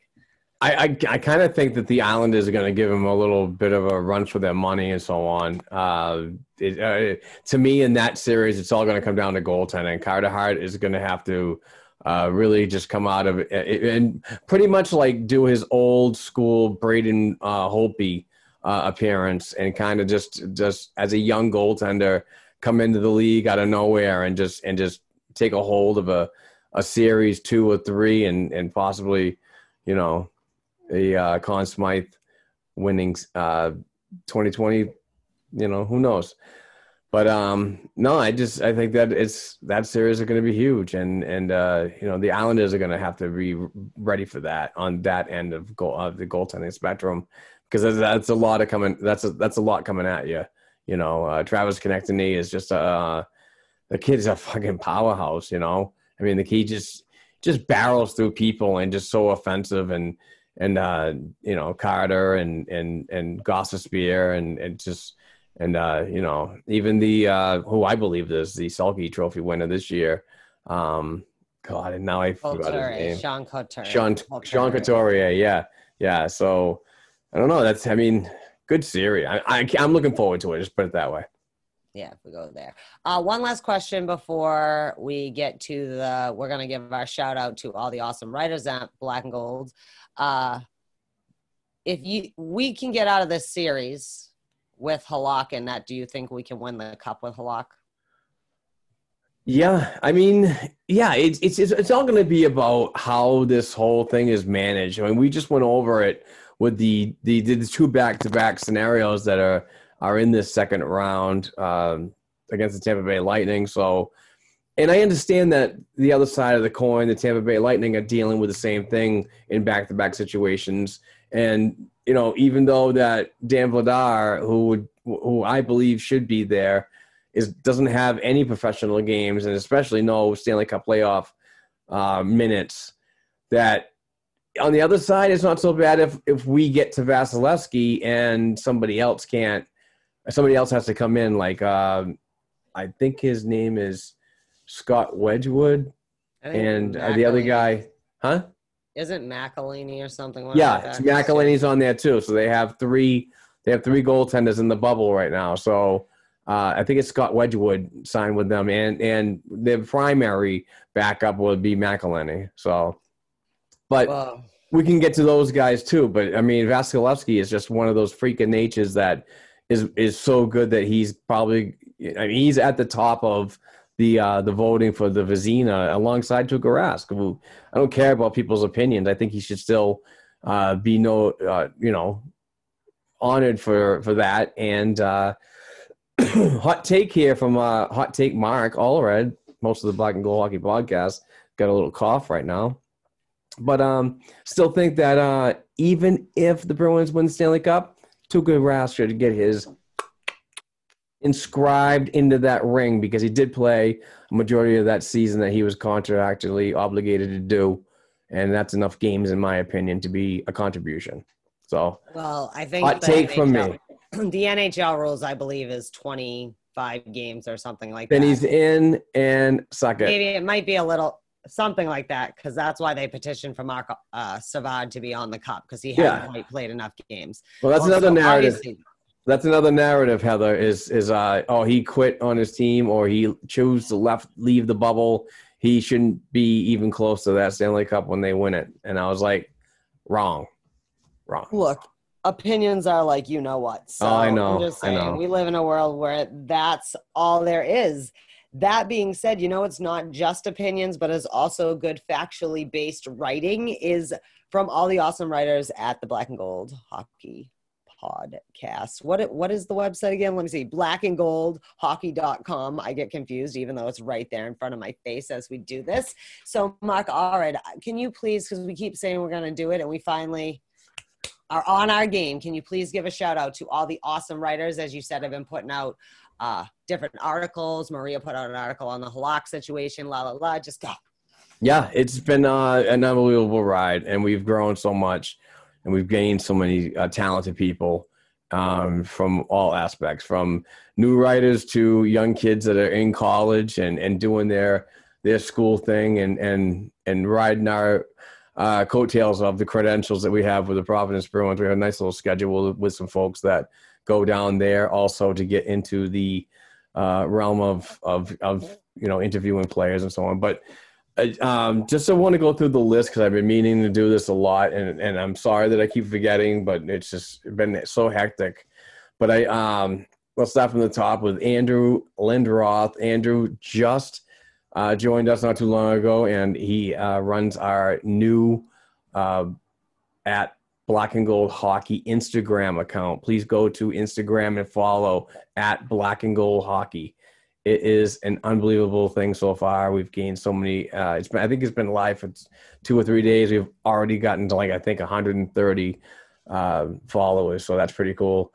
Brian Boll, he just joined us, wrote an article today. He's an analytics guy. Very happy to have him. Going to do some college hockey stuff and some prospect stuff. Brian Murphy is he came from actually NBC, and which is really freaking cool. So glad to have him aboard. He's been putting together some really good pieces. Carrie Young is a fantastic writer. She is one of those members that does the rotation of AHL credentials. So she's awesome, and she does a great job on the articles and coverage when needed down in Providence at the Dunk. Cameron Young is our YouTube creator, and he's doing a fantastic job doing game sims on the NHL 20. So that's pretty freaking cool. And he's also getting in a little bit of writing, and we have future projects set up for him. So we got Maria from Watertown. Maria from Watertown is a constant caller to Boston Sports Radio. Very smart, knowledgeable Bruins fan, passionate, and happy to have her with us. She's a writer, and she's also coming out with a podcast. And that podcast is going to be called Bruins Hockey Talk with Maria from Watertown. And so that's pretty cool. Jack, man, I'm not gonna get this name, Jack. I love you, brother. He's new, and he's a good writer from the Tennessee area, actually. So another Jack in the book is Jack Gottsell. Jack Gottsell writes about pretty much everything Boston Bruins related. He loves covering the NHL and the prospects. He's been busting ass since he joined a couple weeks ago. So welcome aboard, Jack. And he's also part of the Tops Off hockey scene, which is cool with their streams and everything over there. So big fan. Joe Skanowski, he's been with us for a while, and he does a fantastic job doing jersey numbers. He's got a series going on about that. So a little bit of an article about who wore what number and how significant it was throughout history. Josh Haueres is a new member. Welcome aboard, Josh. Leon Leifschitz is another analytical writer, and he graduated from the University of Vermont. And he's doing really good, and he's really getting close to publishing on his own. Lucas Pearson is another one that's been with us for a long time, does a fantastic job. Lydia Murray she's a writer out of Maine and does a fantastic job with the numbers and analytics. Michael DiGregorio is another writer that just covers everything of interest and breaking news. Mike Craddy, senior writer. Mike Craddy has been with us for a long time. He's just another workhorse and a recent graduate of Merrimack College. Pastor Girl, Lizzie, she's another writer that does a lot of pregame previews and post-game updates. Patrick Donnelly is there for our breaking news. He does a fantastic job on that. Guy works really hard with us. Evan Michael, he's another one that does some really fun Bruins-related articles that are relevant when it comes to, the lighter side of hockey. Tim Richardson, he's my boy on the Black and Gold Hockey Podcast, Prospect Report podcast, and he also covers the Providence Bruins on the regular, and he does a great series with Prospect Reports. Max Mainville, another senior writer that's been with us for a very long time, 210 posts. Guy's been killing it. But great to have Max along, and he covers a bunch of different stuff. Thomas Nystrom is our last writer, and he's also one of the most important people here at Black and Gold Hockey, as he is the IT guy that makes everything roll here.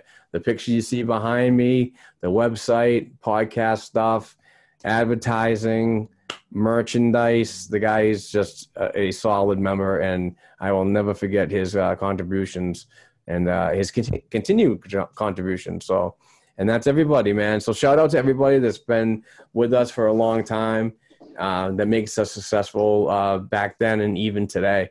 It's been fun, and we'll continue to grow. We're an official company. We're a legitimate sports media entity, and I'm happy to talk to anybody that wants to come on. We're growing. We're doing this. We're doing that. We're shaking and rolling here, you know. So it's a fun time. So get involved if you want. I just thought it was an important time to recognize the crew that helps keep blackandgold.com together, blackandgoldhockey.com together. And you guys do great writings and everything, and glad everyone's on board. I hope everyone's staying on board, and hopefully, you said this is going to be a wild ride. Why Mark's literally all his hard work is finally paying off. So love it. Love it. Awesome. Thank you, everybody. Yeah. Thank you, everybody that does everything here. It's just unbelievable. Round of applause for you guys. You deserve it. Sorry, I can't clap louder. I don't know why. I can't seem to be making noise with my clapping. But yeah, no, good job. It's not just, you guys work way harder than I do. I just show up and do this once a week. But all right, that being said, and also these are a lot of topics. Sometimes, you know, you can always find these guys probably someone has written an article about any of the things we talk about, which is obviously just because that's what the hockey talk is of the week. So you can always look for more info if you search for their articles and stuff. That being said, we have a few more like little topics and then that are happening. Let's get through those. Jakub Blako is loaned out to a Czech team. They start next month playing this Czech league. He's playing for Hockey Club Energy Karlovy. I can't confirm or deny that because I don't know Czech that well, but that would be my best guess on how to say that. And the AHL doesn't start till December. So basically the Bruins gave him permission to go and play for this other club, which, what say you, Mr. Prospect Man? What do you think? Good move, huh? This is a solid move for both the player and the organization moving forward in his development. The numbers are definitely down over the Czech Republic. They pretty much got a nice hold of what's going on, and they're probably not going to do the whole fan thing either. So, containing everything is going to be a lot safer. But at this point, it's more or less about keeping his legs rolling and keep developing properly. So, and this is also an area that can go because, believe it or not, the AHL has not set in stone that they're coming back. They are targeting a December 4th return, but we will see what happens right there. All right. So, you all right? Yeah, I'm just doing a timeout. We'll get back. Stop me over after that. Okay.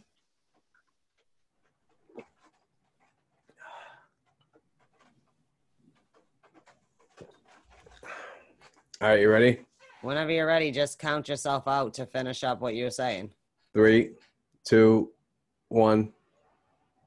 Oh, I did. I was waiting for you to jump in. Okay.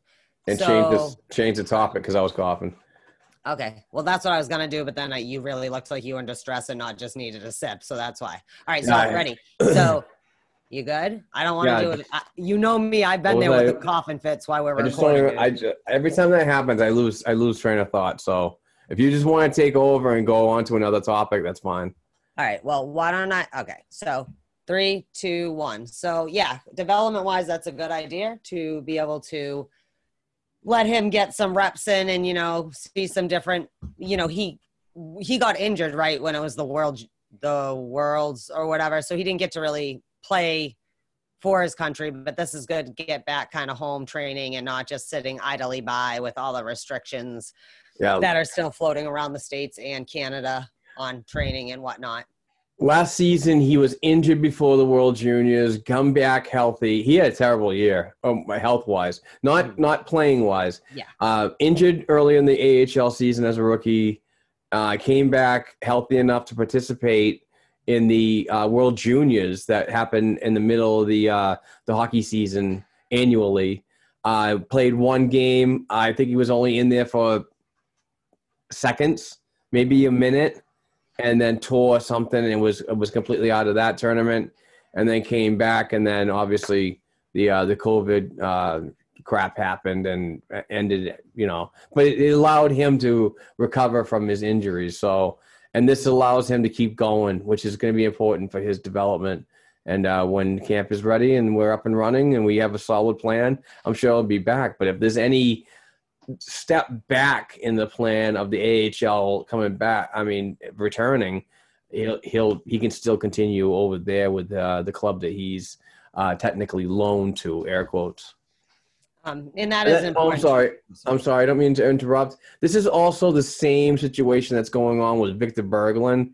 Victor Berglund signed previously an entry-level deal over in the Swedish league and was going to come over, but opted to stay over there to keep moving because, again, Sweden, Czechoslovakia, and those areas of Eastern Europe are their numbers are down, so they're more apt to have a full season and not be waiting on what's going on with such a population during a pandemic. So I just want to throw that in. I'm sorry, I didn't mean to interrupt you. Oh, no worries. Finish your thoughts. You know what I mean? I'm not, me, I'm an interrupter. I'm not going to fault you on interrupting. I was going to say for his injury, it's good too, because he can get real game situation and see how, obviously he was recovered, but then there's been all these restrictions on working out. When I don't know where he's specifically been, if he's been home and he can, obviously we know they can work out and where he's playing also is important because it's an adult league. It's not a junior league. Yeah. So it's like being in the AHL, just not the AHL. You're going to have some, real competition. Excuse me. So the Bruins signed, again, I forgot, I should know how to say this kid's name, but I never remember it. I thought it was Philippi, but I was like in my head because I took so many years of Spanish. I want to say Felipe, and I know that's not right. Anyways, he's from Linfield, Mass, North Shore kid. Shocker, Bruins signed a kid from the North Shore or the South Shore or Worcester County. I don't know. It's just, the Bruins always. We love homers, but he was originally a 67th overall draft pick by Carolina, 2-year entry level, played for the Huskies, Northeastern, all 4 years, right? And played for Malden Catholic, which if you're not from here is a powerhouse in the Boston area of high school hockey teams, kind of the standard of perennial powerhouse hockey programs. And he was a free agent on the 15th. So we signed him. What say you? What do you think about having Matt Philippi on board? Well, first and foremost, I'm not familiar with Matt and his work over at Northeastern. I know that they recently won 2 straight Bean Pots, which is pretty impressive. How are you?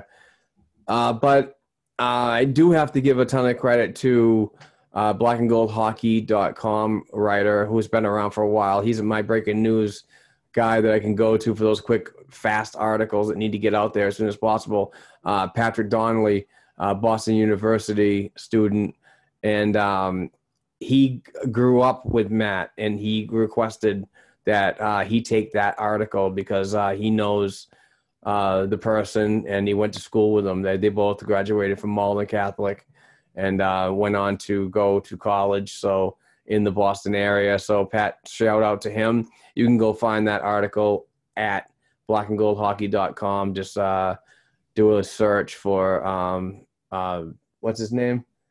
Matt Philippi. And I'm sure it'll come right up with Pat's article. And he did a great job adding some video and some insight about what type of player Matt is and what he brings. And obviously wasn't happy with the Carolina situation and held out a little bit. And the Bruins came in and swooped it up. So 2 wins this year for the Bruins against Carolina.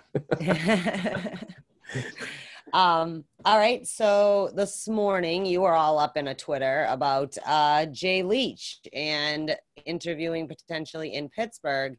I know you, we all know who Jay Leach is if you're from, a Bruins fan and from around this area, but I know how you feel about him as a coach, and how do you feel about his potential move to Pittsburgh and leaving the Providence system? Well, it's not shocking, to be honest with you. I mean, Jay Leach is just one of those types of coaches that has that development mentality in his head.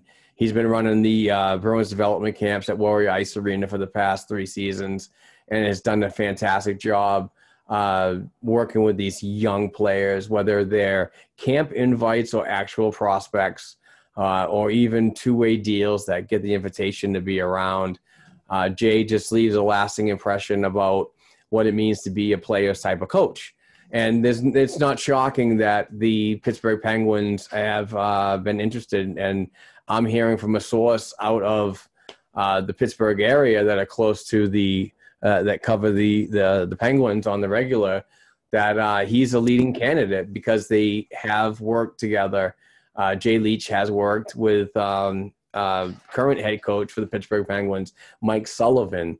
They were both in Wilkes-Barre, Scranton, doing the top minor pro affiliate of the Pittsburgh Penguins. So then obviously Jay lost that job to, I had his name, Clark Donatelli, I believe it is. And that's when Jay signed with the Boston Bruins before the 2017-18 campaign to start his tenure with the Rhode Island franchise. And Jay's done a really good job. I mean, he's got I think the numbers I have right here are in 214 career games as the Providence Bruins head coach. He's got a 121 win, 71 losses, 14 and 8 record. So 121, 71, 14 and 8 record in 3 seasons. So I think that's pretty impressive. And I think that's a very attractive person that can be an assistant anywhere in any capacity with a team like Pittsburgh. But now that another guy got fired today in the Washington system, that also opens up an opportunity to be an assistant elsewhere if the whole Pittsburgh thing doesn't work out for Jay Leach, because he is believe it or not, he is a very high commodity. I mean, he was heavily looked at because he was a former player and organizational member with the New Jersey Devils. And when they were looking for a coach, it was very, very rumored that he was involved in those discussions for future, bench bosses. So, Jay's he's a good guy. He's a great interview. He's the type of coach that just lets it on the line and lets you know about it. And he doesn't care if you're a player or you're the media. I enjoy talking to Jay because I honestly, when I ask him a question, I feel I get the most honest and best answer from him, not sugarcoated. That's good. So if he does move on, it's on to bigger and better things for him. And I think, but Heather, I honestly, I mean, it's going to suck to see him go. The organization is going to suck. It sucked to see this, and the players themselves. You know what I mean? That is the biggest thing I think I heard from this source, is the biggest thing that he's treading on right now. He's like, the opportunity to go somewhere legitimately is with Pittsburgh, or should I wait my time in Boston? So that it's mulling him pretty heavy. So regardless, best of luck to Jay Leach. It's been a pleasure meeting you, talking to you, and watching you construct this team for the last 3 seasons, if in fact he is moved. Yeah, we're not trying to death moratorium here. No, not at all. Be Providence's coach still. He's just weighing his options professionally, and there's nothing wrong with that. Best if he moves on, maybe he'll still be, heading the bench down in Providence, or maybe not even actual Providence. Okay. So I just need to, can we just circle to Mike Milbury for 2 seconds? Yes, you can. And can I circle out of here so I can use the men's room, please? Oh, that's fine, yeah. You go on your rant. I'll be right in. I'm going to everyone's been talking about it. I'm going to do my rant. That's fine. Abandon me. I don't care. So Mike Milbury obviously said stupid things on TV, and it has been a crazy, crazy week of people, cancel culture versus, whatever, feminism versus whatever. John Forlan had said, if you think about it, it's environment in this regard to if you're playing and enjoying being with your teammates for long periods of time, it's the perfect place, Forlan said. And then Milbury responded, not even any women here to disrupt your concentration. So obviously everyone flipped out on Twitter. I'm not going to lie. I might have been annoyed just because I believe in social justice. I don't believe in thinking everything is offensive and whatever. And I do actually think if you don't have a backbone is why you would be like, I don't know. I don't feel he was trying to disrespect the great women in the sport who do great things, a lot of great writers. And I certainly don't want to go to head with them. So I'm just speaking as one woman. So I got a little annoyed and said on Twitter, as someone with a vagina, I have to say some of you waste too much time worrying about the dumb shit that Mike Milbury says. He doesn't make you woke to bitch about it. It just makes you hypersensitive and having too much time on your hands. Mike Milbury isn't harming anyone but himself. And if anyone is offended about it, I could care less. When I was born, women couldn't even have credit cards. Married women couldn't even have credit cards without their husband's permission. And that's what actual oppression looks like. I do not disagree that Mike Milbury says stupid, misogynistic shit, okay? But I do not think that Mike Milbury is actually harmful. Like, I feel he's grumpy and disrespectful to everyone, right? And that's how Mike Milbury is, good, bad, or ugly, right?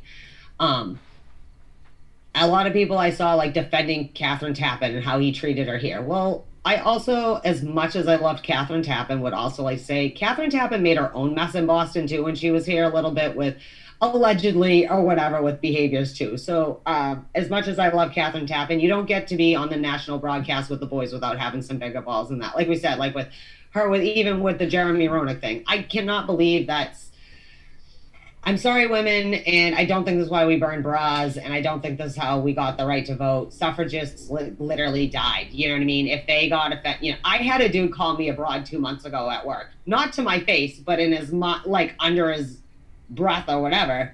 You know what I did? Did I get offended? No, I said, just so you know, I'm not a broad, and maybe you should be a little more aware of how you speak about other people, kind of thing. Just for me, I don't know. So there are a lot of people who freaked out. I do not think Mike Milbury was referring to women, and like all of a sudden it became you're offending, like, oh no, you're attacking the women in the bubble. No, he's making a comment that if you get young men with booze, their buddies, and women around, they are going to be fucking distracted. I'm sorry. Even gay boys like boobs. I'm just saying, like, it's just, as much as I believe men and women are equal, we are different and our brains work differently. And I do believe when you put a bunch of testosterone in a room and a girl in some hot shorts, distracted shit happens. I'm already out of focus. I've never had. You just mentioned it and I'm already out of focus. Right. So I'm just saying, like, there are things to be canceled and be pissed off about, and you've known me our whole lives. I am all about equality and people and everyone fuck off and be themselves. But we are too crazy with the cancel culture. Not in like, it's because it's called liberalism. No, I've been a liberal my whole life. Now, that being said, people, it's not about being politics. I will vote who the best candidate is. I'm not like, tribe-like stuck. But I also think it's counterproductive to worry about canceling Mike Milbury when there's like real world shit happening. Like, I saw someone post earlier about how he like stopped these fucking people from getting beat up by these bully bigot assholes. Like, do you know what I mean? And got his leg broken about. Like, there are real world shit going on right now. And honestly, Eleanor Roosevelt said something along the lines is, no one can make you feel small except for yourself or inferior except for yourself. And I personally don't feel offended or sensitive to that because I'm like, oh, you misogynist douchebag. Like, I don't know. Maybe I'm not trying to disrespect anyone who is on like the feminist train, but I believe in feminism and equality. I also think that that's not quite how he meant it, but I also don't think he's wrong. And I don't think he meant Sarah Siv and all of them are distracting. Like, I think he means when you pull your wife and kids into the situation, you're going to be a little distracted. I get distracted doing this podcast by my kids. I'm just saying. So that was it. And of course, there was all the bullshit like, I apologize for my comments and the NHL, we're offended by his comments. No, you're offended because people are offended. And now you need to be offended because you're worried about your sponsorships. Now the NHL's worried about the overall look. Now, I don't think Mike Milbury needs to be canceled, people. I'm sorry. He's just And I would also like to point out most of the NBC broadcast team is horrible. So this idea that just because Mike Milbury says stupid, dumb shit doesn't ignore the fact that half of everyone else is also dull and boring. So, just say it. Like, we need the Ronix and the Milbury asshole kind of comments in the world. I like It's what JR. stirs the I was a blood, big but- fan of JR. But I love JR though, but it is. that's because my whole life he's been JR. Like, I know he's a bitch. All right? So that was the Milbury rant. So we have a couple more Ask BNGs. Are you ready, Mark Allred? Let's do it. Fire style. Let's do it. Hashtag BNG, just for the record, always send us them. You know what I mean? Just like whatever. Tweet one of us and add Do it it. to We don't need to ask about it. Just do it.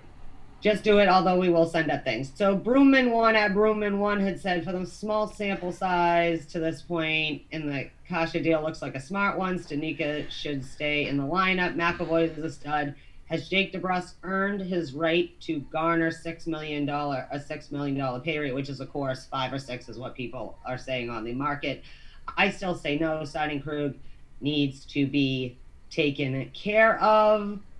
There was also another question that was sort of like that. J-Ma had said, I think maybe.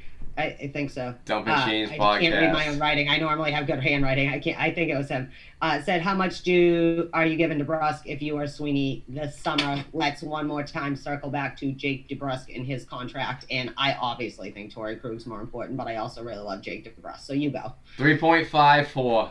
Nothing more than that. I don't see that. He hasn't shown me anything, so he's going to have a show me contract. So we'll see what happens with that moving forward, but I don't see him asking big money. I think that it'll all get talked down because we know how Sweeney is a sweetness, and gets things happening. So never mind what the agent says.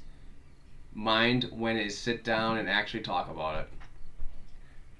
I think Jake DeBrusk is 3.5 to 4 just because of the Boom shakalaka.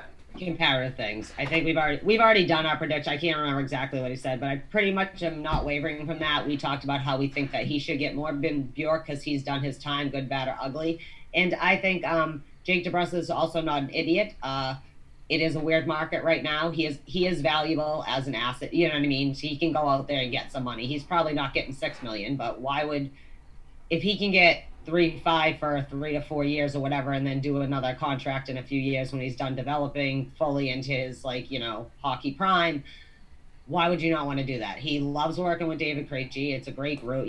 Everyone seems to love him. He's like everyone's little brother, and so that just seems silly to me. So I'm saying 3.5 to 4 maybe max, but that's only depending on money. Obviously, signing the other people, we also have to finish signing up if we'd like to.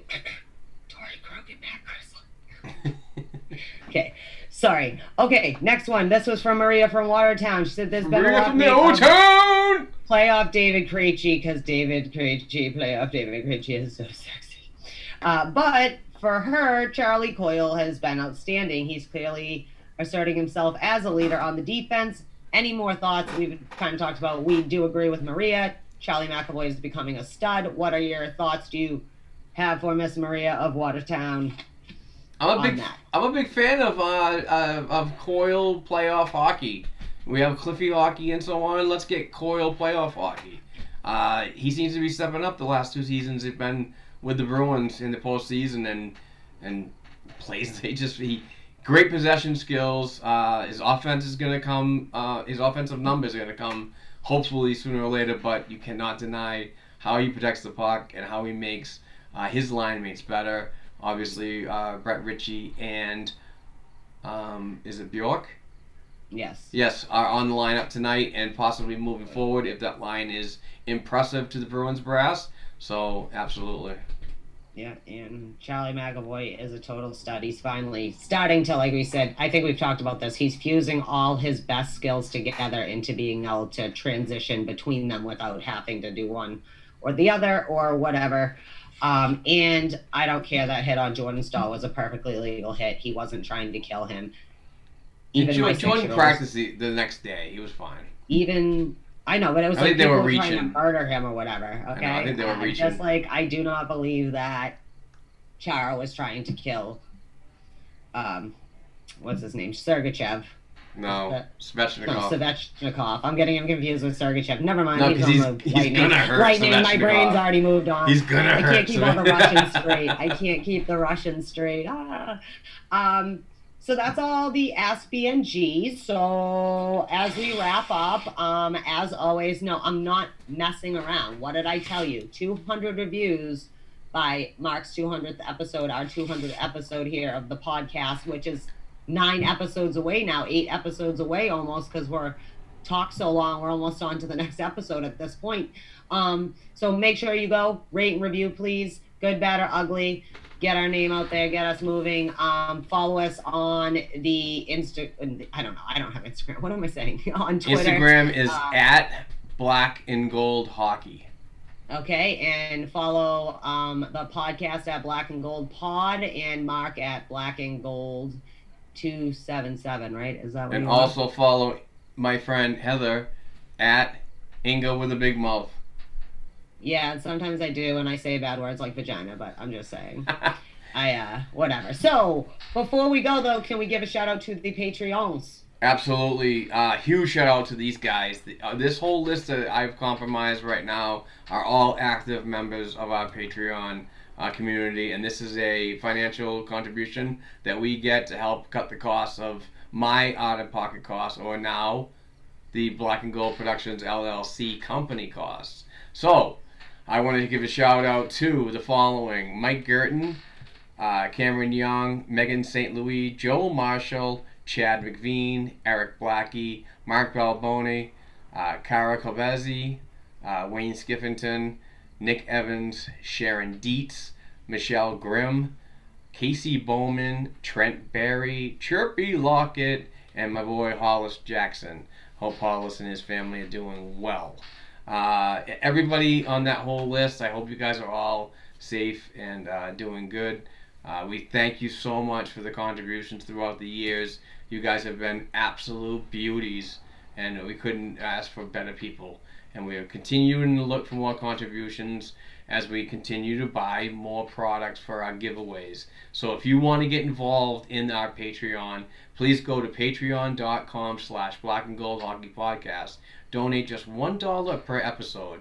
We're probably going to end up doing about 8 episodes per month, including this program that you listen to right now and watching on YouTube, and our prospect report, which me and Tim Richardson, who's a longtime writer at the blackandgoldhockey.com website, do for the Providence Bruins and prospect stuff. So just donate $1, folks. A max of $8, or 6 to 8 range. It's nothing crazy, but it really helps us out, and we would certainly appreciate any further contributions that you can do. And with that, we just like to, spend a little bit of that money that you guys throw into the pool and throw it right back out and buy products like signed hockey pucks from alumni. We have like 16 or 20 of them right now. We have t-shirts that we're giving away. We got Black and Gold Hockey podcast merch that we're going to give away. We got stuff from the store next door that we're going to give away. It's just unbelievable the stuff we're getting ready to do. So please get involved today. Patreon.com/blackandgoldhockeypodcast. So with that being said, Heather, thank you so much for this awesome week, man. I thought this was a really solid show. I think so too. Round 2, let's do it. About 3.5 hours from this time. Shoot! No, I'm just kidding. Yes, absolutely. So thanks for having me. For Mark Allred, the host, and Heather Ingerson, my awesome co-host, I want to say thank you very much for everything that everybody does for us at the Black and Gold Hockey Podcast Productions LLC team now. I got to start remembering that, because we are a company, we are a sports media company now, and we're making a stand in the whole sports world, or trying to at least. But thank you for all the support, the retweets, the shares, the likes, the kind words. It really means a lot to us, and it's motivation for us to move forward. So again, thank you very much. Enjoy this second round. Bruins, Tampa Bay. We got this, guys. We got this. We can do this. So listen, we'll talk to you next weekend. It's going to be possibly a new month. Is it? Going towards a new month. Going towards a new month, so like Tuesday. Heading towards September. So we will see you in 7 days. Take care. Peace out. Bye. Peace.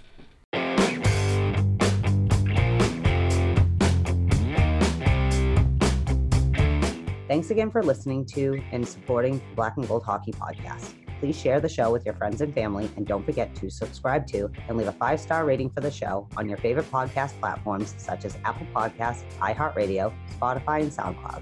Between shows, help us keep the Bruins talk going by visiting our website, blackandgoldhockey.com, by sending an email to blackandgoldhockeyblog@gmail.com, and by following the show on Twitter @blackandgoldpod. Peace out.